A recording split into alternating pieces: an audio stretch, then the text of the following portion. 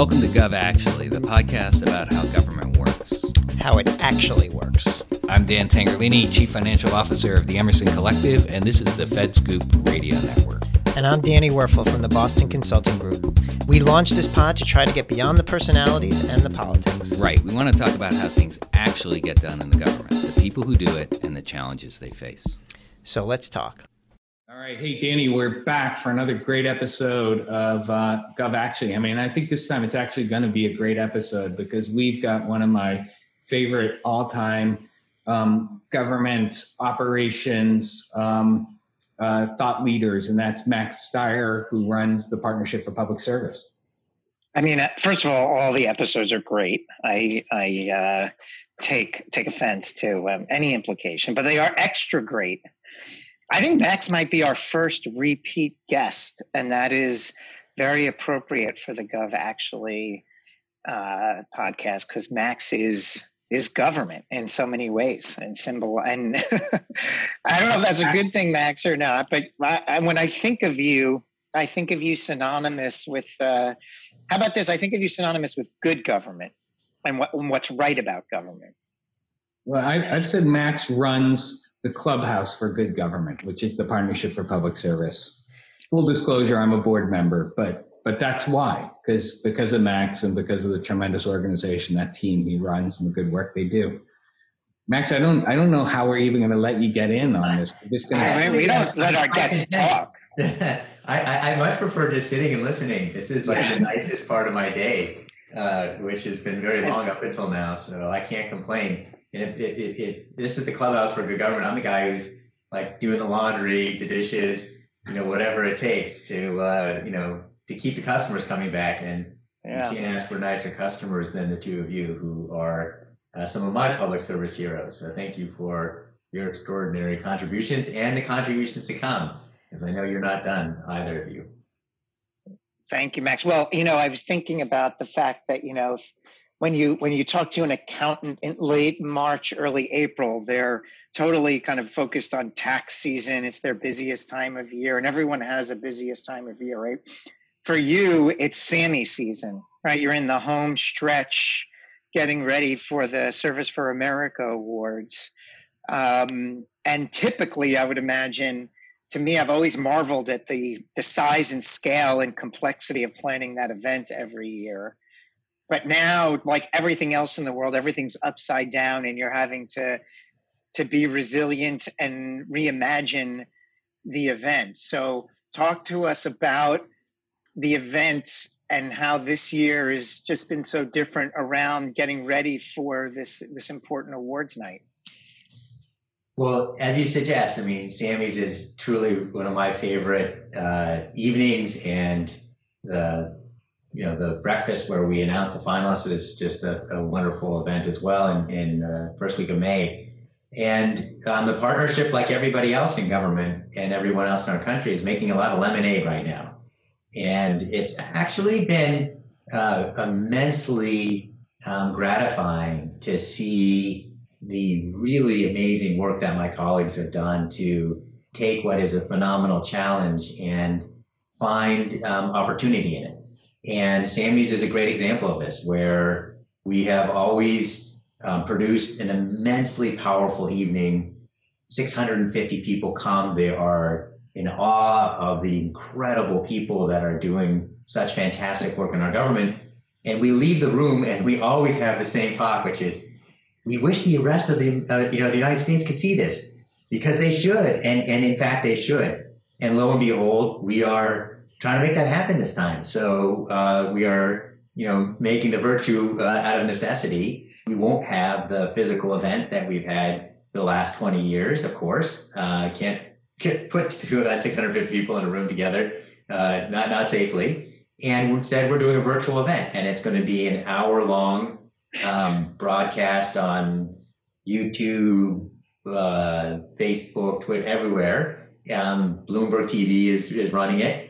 And my hope is we will get to 1,000, 10,000, 30,000x in terms of viewers that will actually be able to see and participate in a way that we would never have done otherwise. And I don't think this is, this year only. My hope is that come next year, we do both a physical event and a virtual event. Now, easier for me to say than some of my colleagues who are dying under the workload, but it really is been a phenomenally interesting exercise. We've hired a production team that works with, converting Michael Lewis's book into a series for Netflix. I can't say a lot about the details. What I can say is all of your listeners should tune in on October 5th at 8 p.m. Eastern Standard Time for an incredible show. Really, we're going to knock your socks off. It is going That's to be great. Did you watch the Emmys last night, which I think was like the first major award show to kind of do the virtual thing? Get any ideas, So I did not watch the Emmys. I don't even know when they show, but I'm probably in bed by the time that they're on. But I will tell you that I'm confident that we will do better than the Emmys. Take that, Jimmy Kimmel. Yeah, it's only Jimmy Kimmel. Come on, he's got nothing on Max. Max has got way. But the thing is, it's not me. We have, I think it's 7 comedians. So you put Jimmy Kimmel against our 7, and we shall see. Because we have comedians telling all the stories of all of our honorees. It's going to be awesome. Wait. Do you count yourself as a comedian? Because your bad jokes is a staple of every Sammies. Yes. No, I am not counted. I will say that I have a tiny cameo that'll be fun for people to see, and then a little required good government pep talk. But honestly, we have just a phenomenal group of first-year comedians who have all signed up to do this, and a bunch of other very high-profile folk who will be participating. It's only an hour, and you get your money back if you don't like it. Well, Danny, I think we're gonna, at the end of this episode, we're gonna make people listen all the way through. It's not gonna be so hard because we've got Max and we've got some other topics we want to bring up with him. But at the end of the episode, we're going to talk about how we're going to put together a Gov Actually watch party. So we'll see. I mean, this is going to be the big test. How many of our listeners are going to turn into viewers?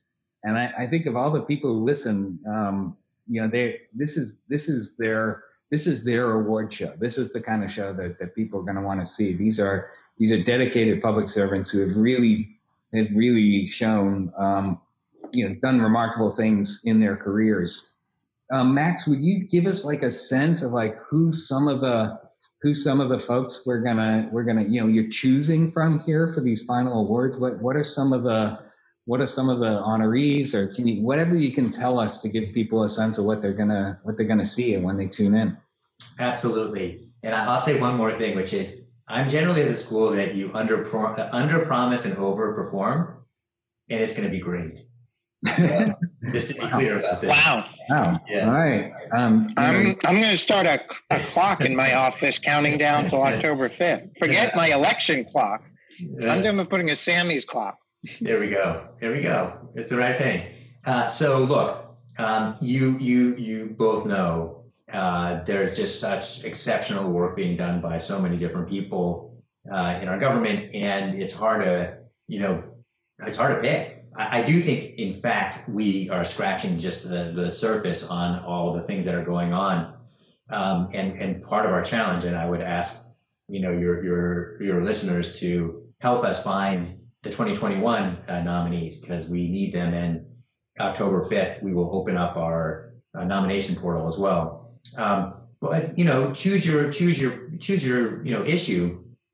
One that I think is obviously really fundamental are, taking care of our veterans. And one story that I love, one of our finalists is a team of folk at the VA who started this really amazing project of 3D printing the organs and the different elements of the body that surgeons were going to have to work on.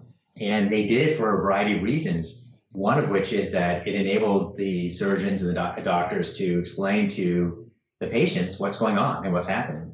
And it also enabled them to enable the surgeons to be able to actually see what it is that they needed to do. So they weren't, opening up somebody and for the first time, noticing all the different elements that they might have to address. So this 3D printing has really taken off across the VA system. And of course, when COVID came, they were able to pivot immediately to start producing protective gear for those in the VA. So again, a great example of agile change in the government.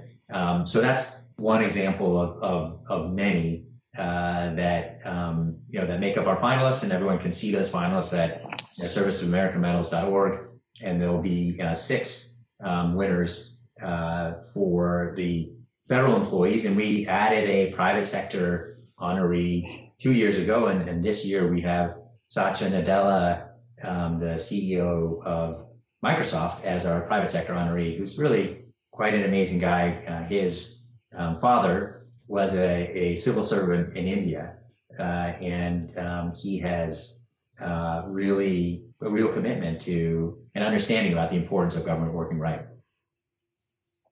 I think one of the more powerful things that the Sammies does effectively is it connects the government accomplishment and effort to an individual that are the individuals sometimes that are impacted. I think that, to me, some of the more powerful moments of any Sammies that I've been to is like when you've brought on stage the person that got the heart transplant or the blood transplant that the government scientist revolutionized.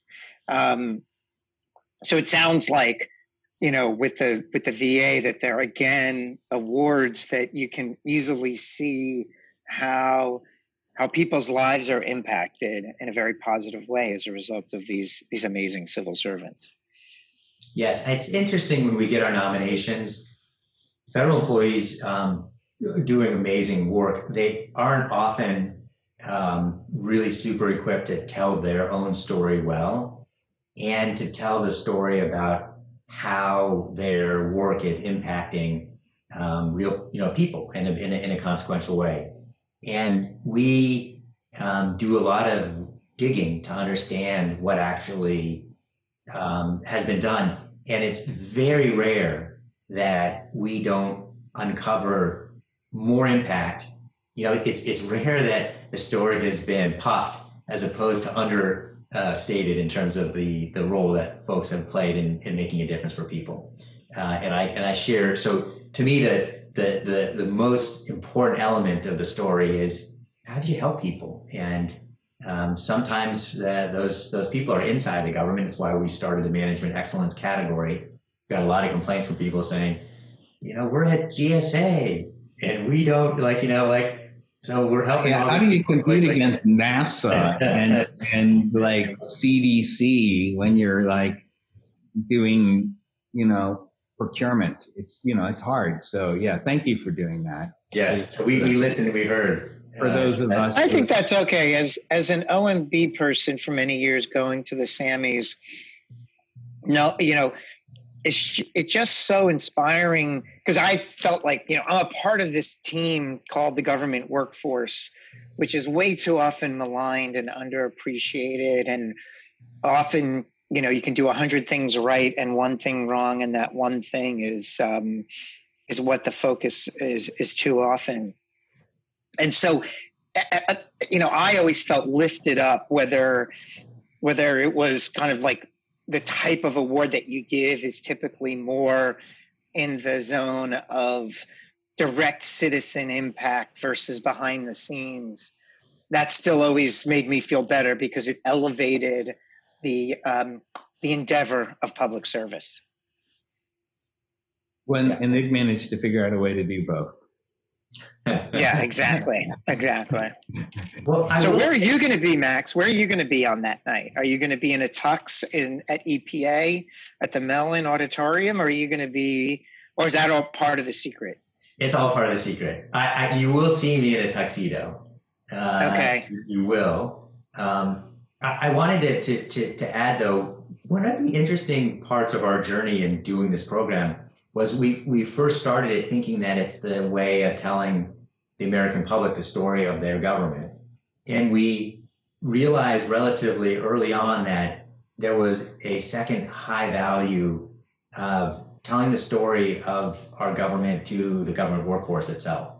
And what was quite striking is how little of a culture of recognition exists within government. And at some level, I've thought this, and I so far haven't really managed to make great headway on it, but that if we were going to succeed in explaining what government does in a compelling way to the American public, having the federal workforce better equipped and interested in doing that itself was pretty fundamental, as you have 2 million civil servants.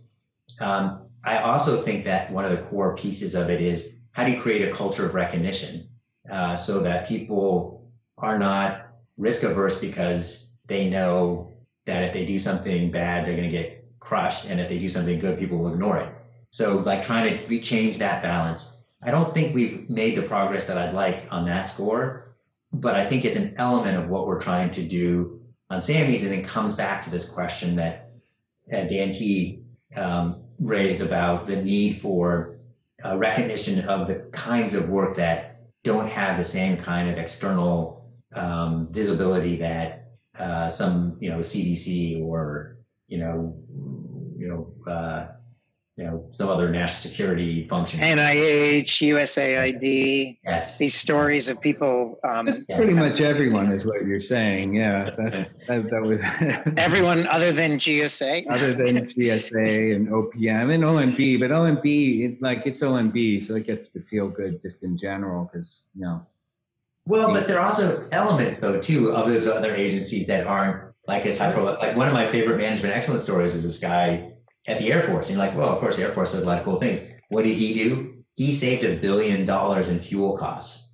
And you're kind of like, that's pretty good, but it isn't, the bunker buster bomb in Afghanistan. It's, it's an internal facing story. Right. So how do you get these stories? How do you said on October 5th, the application is going to open up.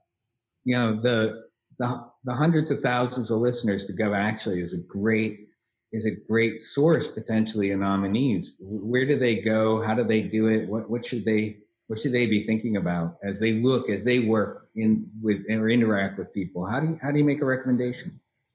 So it's super easy. You go to servicetoamericamedals.org.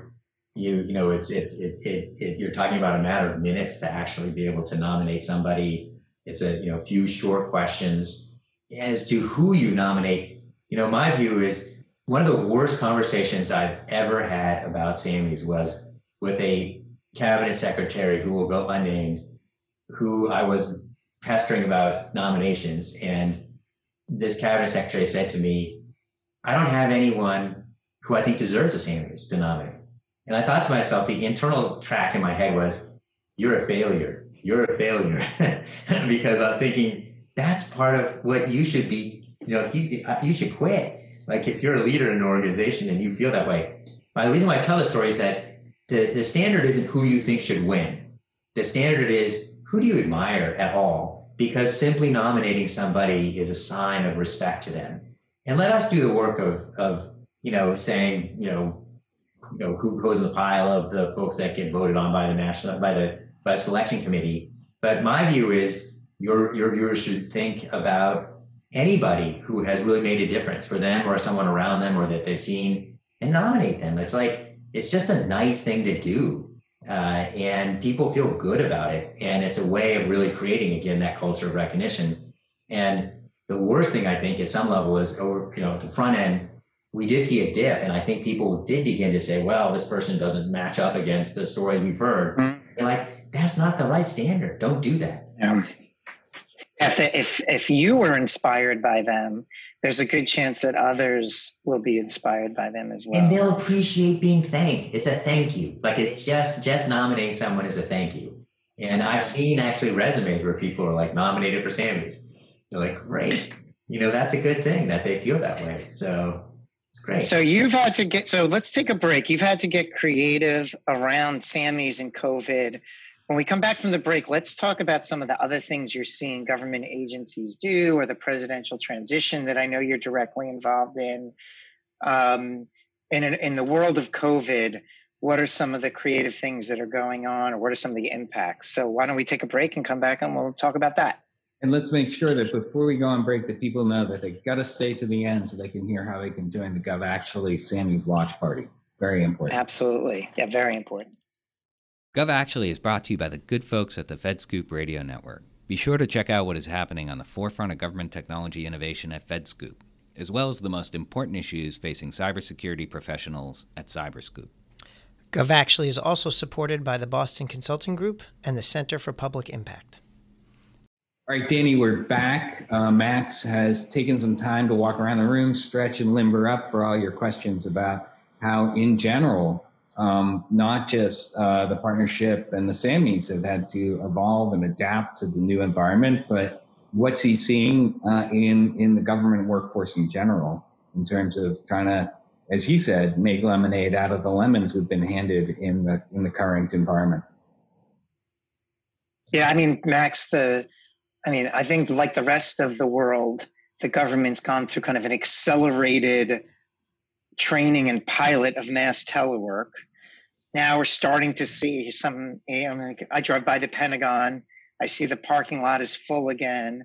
I think more people are starting to come back, but I don't know that we're ever going to be the same again as a government, given all that we've learned in terms of what we can and can't do during mass telework. What are you seeing, and do you have any prognostication on how we're going to evolve around telework in the post-COVID world?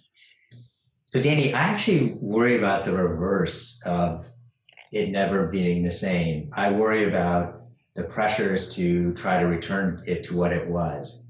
I think oftentimes government actually responds quite admirably in a crisis and then unlearns the lessons that it learned during the crisis once the crisis disappears.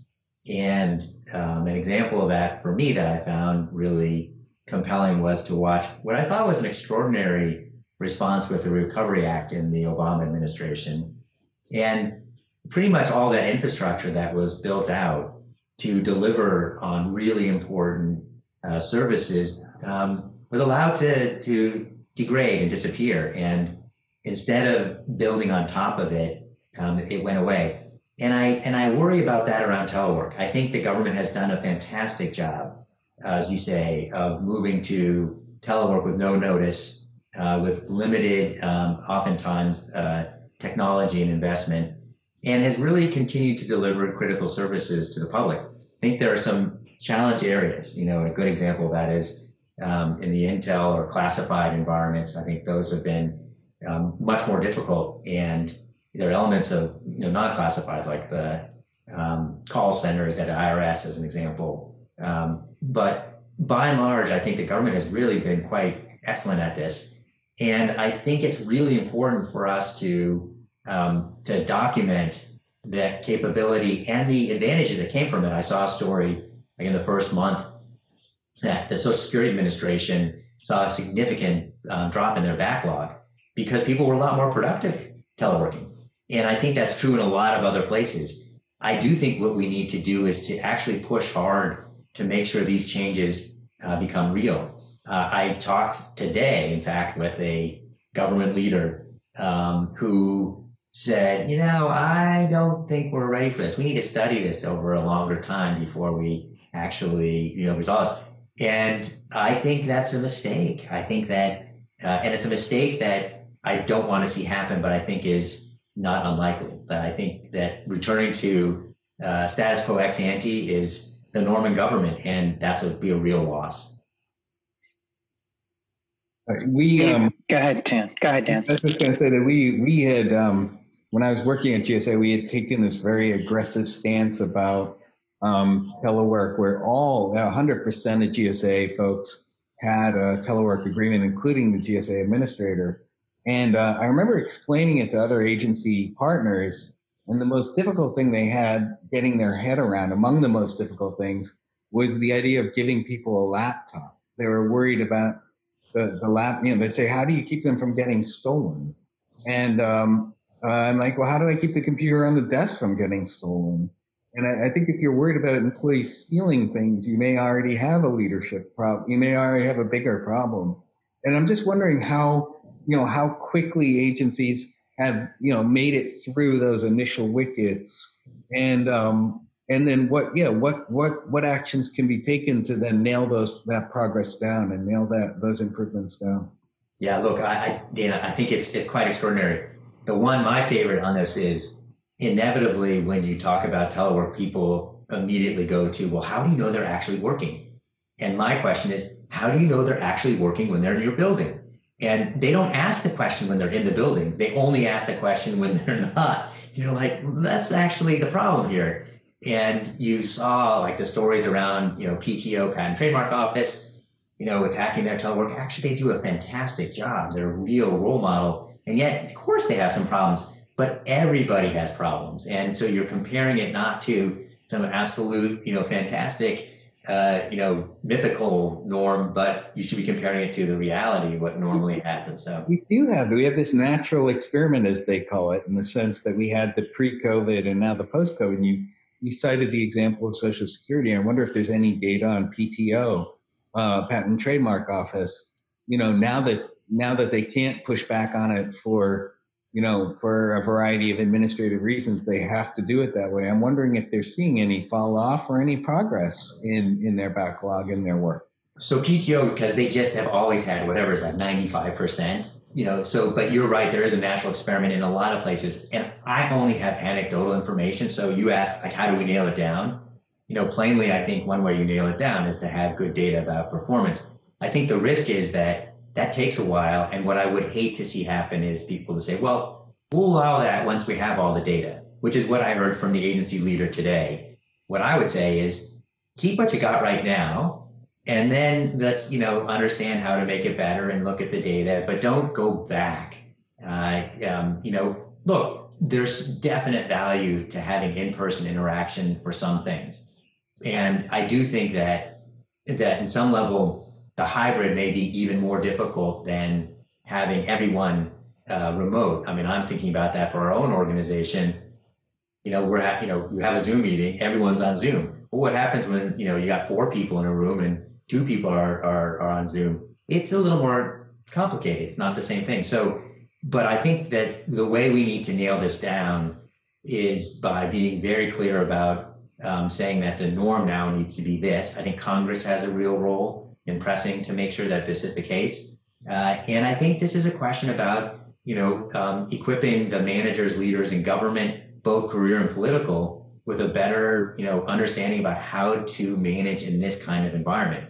So yeah, a lot of people are forced to do it without any real understanding about how to do it well. And we need to invest in their training, and they may have to catch up to where we are right now, because you have both a, technical, hard equipment issue, and you have a managerial issue, and they're both really important to get right, to make this work right.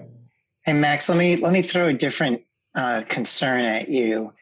It's the economic concern on our city centers. Let's take Washington, D.C. as an example. I mean, an entire economy is built on the premise of the type of foot traffic that we have coming into the city every day.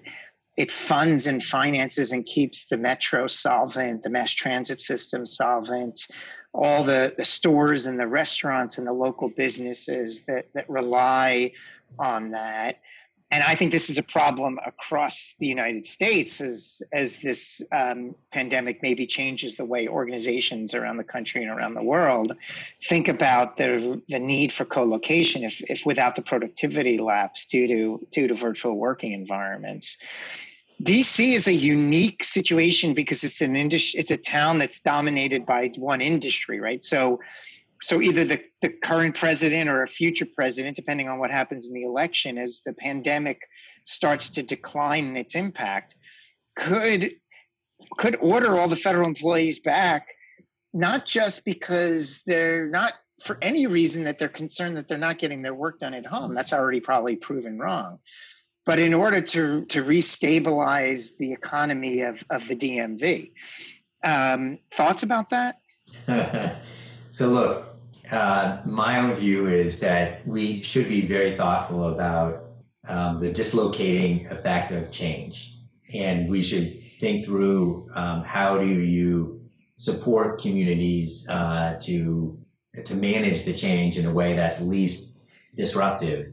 But at the end of the day, I don't think that over the long term, our government should be operating to prop up an external economic issue as opposed to performing its services for the American public as the most efficient way possible. So my response to you would be, if you want to subsidize, downtown DC, go ahead and subsidize downtown DC, but don't make the government work inefficiently to do it. And if you need to address, an immediate issue caused by the speed of change and the unexpected nature of this change, then help DC out, as you would any set of workers who are dislocated because of trade change or whatever else it might be. But I think we ought to be very clear about operating our government in the way that is most effective for mission delivery, and telework has got to work. And we all know that, there may be some negative externalities that you've identified, and there's some real positive ones too, whether, it's the, reduction in traffic or reduction in pollution. They're big. And this is, you're saving people 3-4 hours a day that are commuting. That's just a massive improvement on their individual lives and on, the government's ability to get stuff done. So we should be doing it.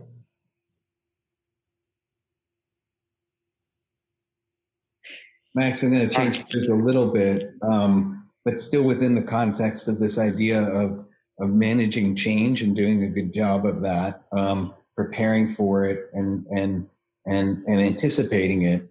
The partnership is doing a tremendous amount of work around the potential, for an administration transition, either to a second term or to a new administration. Can you tell us a little bit about the work that you're doing in the Center for Presidential Transition and how that's going, and tell us a little bit about that. I'm sure everyone's interested in it. We're gonna put the screws on Dave Marchick to get off his podcast and come to this one at some point.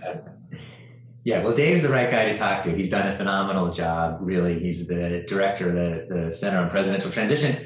And this is just a fabulous topic. I mean, you think about, we all, and Dave has done the quotes for all the modern presidents, think about the peaceful transfer of power as being the hallmark of our country. You learned that as a kid. It's peaceful and ugly, or historically has been ugly. And people haven't focused on the ugly part. And, my favorite stat that Dave actually cites is, you think about the people part of it, and I think it's the most important part in my view. 4,000 political appointees, typically 1,200 plus that are Senate confirmed. And in the first 100 days, the high watermark for any president to get their people in the Senate confirmed spots of the 1,200. So the stat here is, how many people in the first 100 days were you able to get confirmed of your critical leaders, your key team on the field? That number was done by the Obama administration. In the first 100 days, they got 69 out of over 1,200. And you think about it, it's the equivalent of, the football team that comes to the field and, has one player. You just can't do it. And it's so how you start is the best prognosticator for how you will do as a president. If you fall behind, it's impossible to catch up because you just don't have a long enough runway. You're unable to do so. So the transition is all about creating a learning system, which did not exist previously. It's all been Groundhog Day. Every new effort has got, oral history at best. And our intent was to create the playbook, which we did. We're now on version 4.0, and to help in two ways. Help operationally understand how do you do a transition right? What should your goals be? Which is actually the starting point that people didn't have right. And how do you do it? And then how do you create better rules to enable it to happen more effectively? There are three primary constituencies you have to be thoughtful about. The one that most people think about is the challenger who's coming in. But there is equally important the career workforce that's responsible for doing all the transition planning in the different agencies. And then there's the incumbent administration, which has two responsibilities, one of which is to be a good steward in providing the support for a potential transition. No incumbent likes to think about losing, but they ought to. And they also have to think about winning, which is the second part, which is they go through a transition. They may not recognize it, but they lose historically, almost half of their top people within the first 6 months. And you really want an incumbent president to be thinking about what did they learn from the first term that will make them better the second term, and how do they want to staff the government in the second term, and be plan and be thoughtful. It's a different set of issues, but it's a real set of issues. So the long and short of it is that we are deeply engaged this year.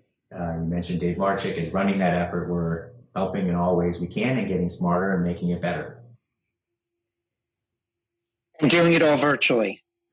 Yes. I mean, you think about it, it is a hellacious process in the ordinary course. Mike Levitt talks about you're creating a government in miniature. I don't know if this works for you, but I always think about it sort of like the Big Bang, pre-Big Bang, so like the government before it all, explodes out. It's huge. It's immense. You're talking, and again, this year, I don't know, Danny better since you're the budget man. Is it a $4 trillion government? Is it a $7 trillion government? It's just big, hundreds of operating units, millions of people.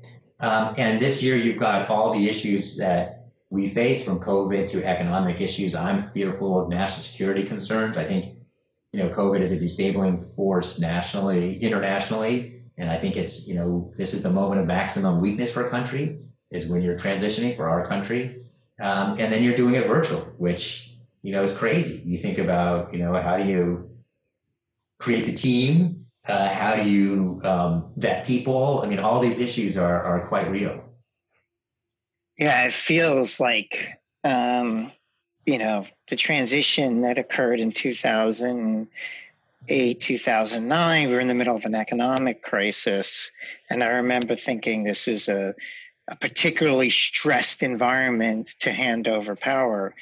This year, if it happens, feels exponentially more challenging than 2008, 2009, given the economy is probably just as challenging as it was, but add on top of that the pandemic, the social unrest and issues that the country's facing, and then some of the impacts of climate change, like the forest fires and hurricane season. It's just, I don't know.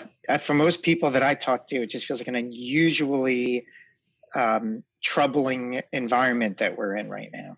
Danny, you're 100% right. This I steal from Dave again here. He talks about being 1918 on top of 1932 on top of 1968.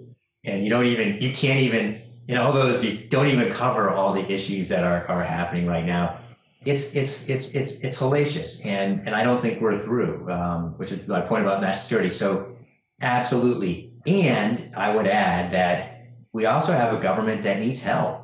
So you have all these urgent issues that need to be addressed, and you better be thinking about how do we, build better our government, because it is got to deliver not just now, but in the future. And it requires forward investing that's not occurred in a very, very long time. So, one of the things that I'm keenly focused on is not just what's the immediate urgent delivery needs, but also what can and should be done to make sure we have a government ready for not just the now, but the future. And with the recent Supreme Court vacancy with the loss of the great RBG, David can now add a little bit of the 1890s in there with the Supreme Court crisis as well. So it seems like the longer he waits, the more years of turmoil he can add to this particular year. Oh, it's truly unbelievable. And I think we all have a role here. And I think this is we have an unusual moment, not only of crisis, but again, back to the Sammies, of opportunity. I think we have a moment in which people can see why their government working right really matters. And I hope it will mean that they will invest in a government that can actually deliver on the things that we all want. And I think it requires that. I think we've had a leadership deficit inside government and outside. where people have fought over policy without recognizing the critical nature of capability, of institutional and execution, power that will enable policy to occur. And I think, again, whether you're a business leader, philanthropy, university president,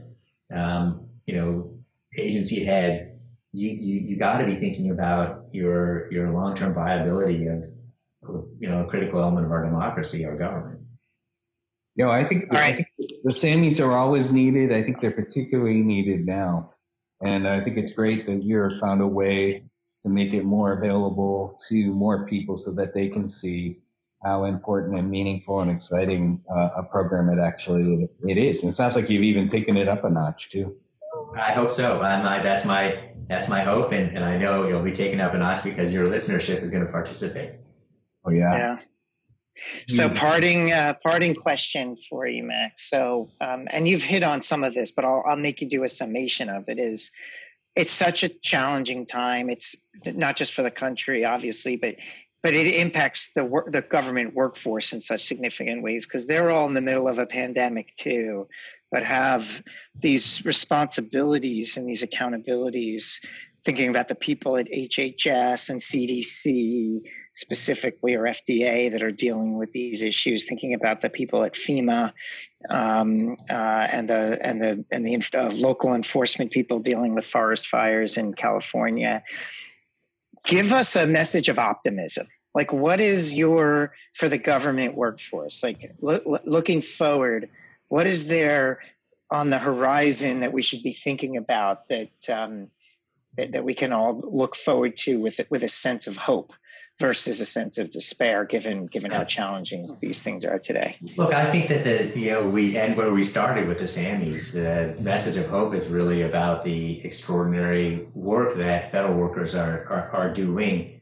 People are in government because they care about the mission. And whether it's at GSA or at NASA or OMB, they're there because they know that they get to make a real difference for people. And they can do it in all kinds of ways. And my message of hope is that you look at what our government is delivering despite all these challenges. I think we have an incredible workforce that bluntly is being failed by leaders and by the system that they're operating in.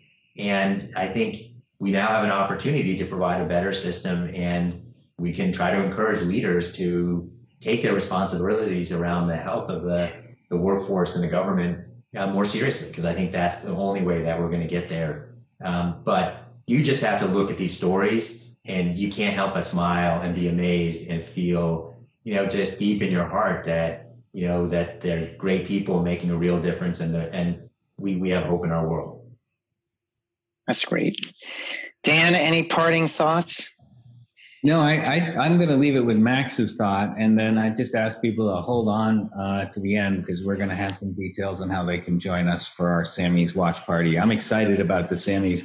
I love it every year, but I'm particularly excited about this year because I don't have to put on a tuxedo. Yes, you do.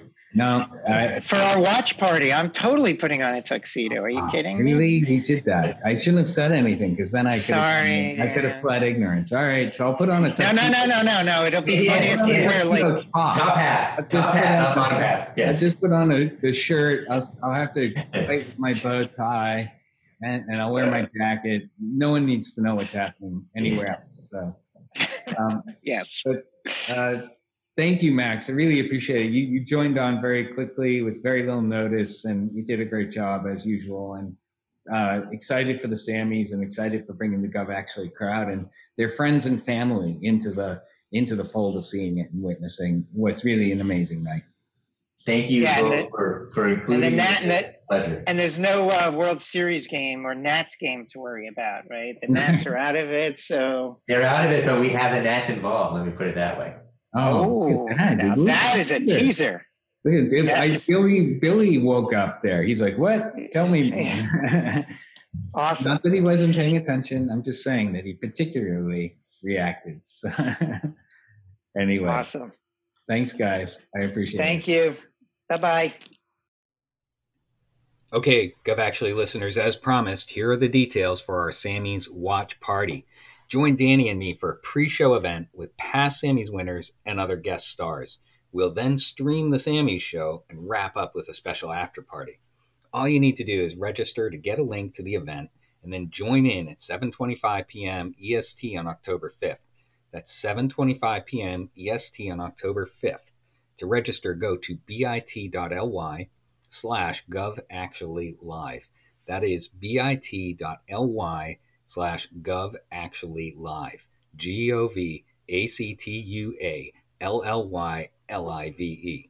Can't wait to see you there.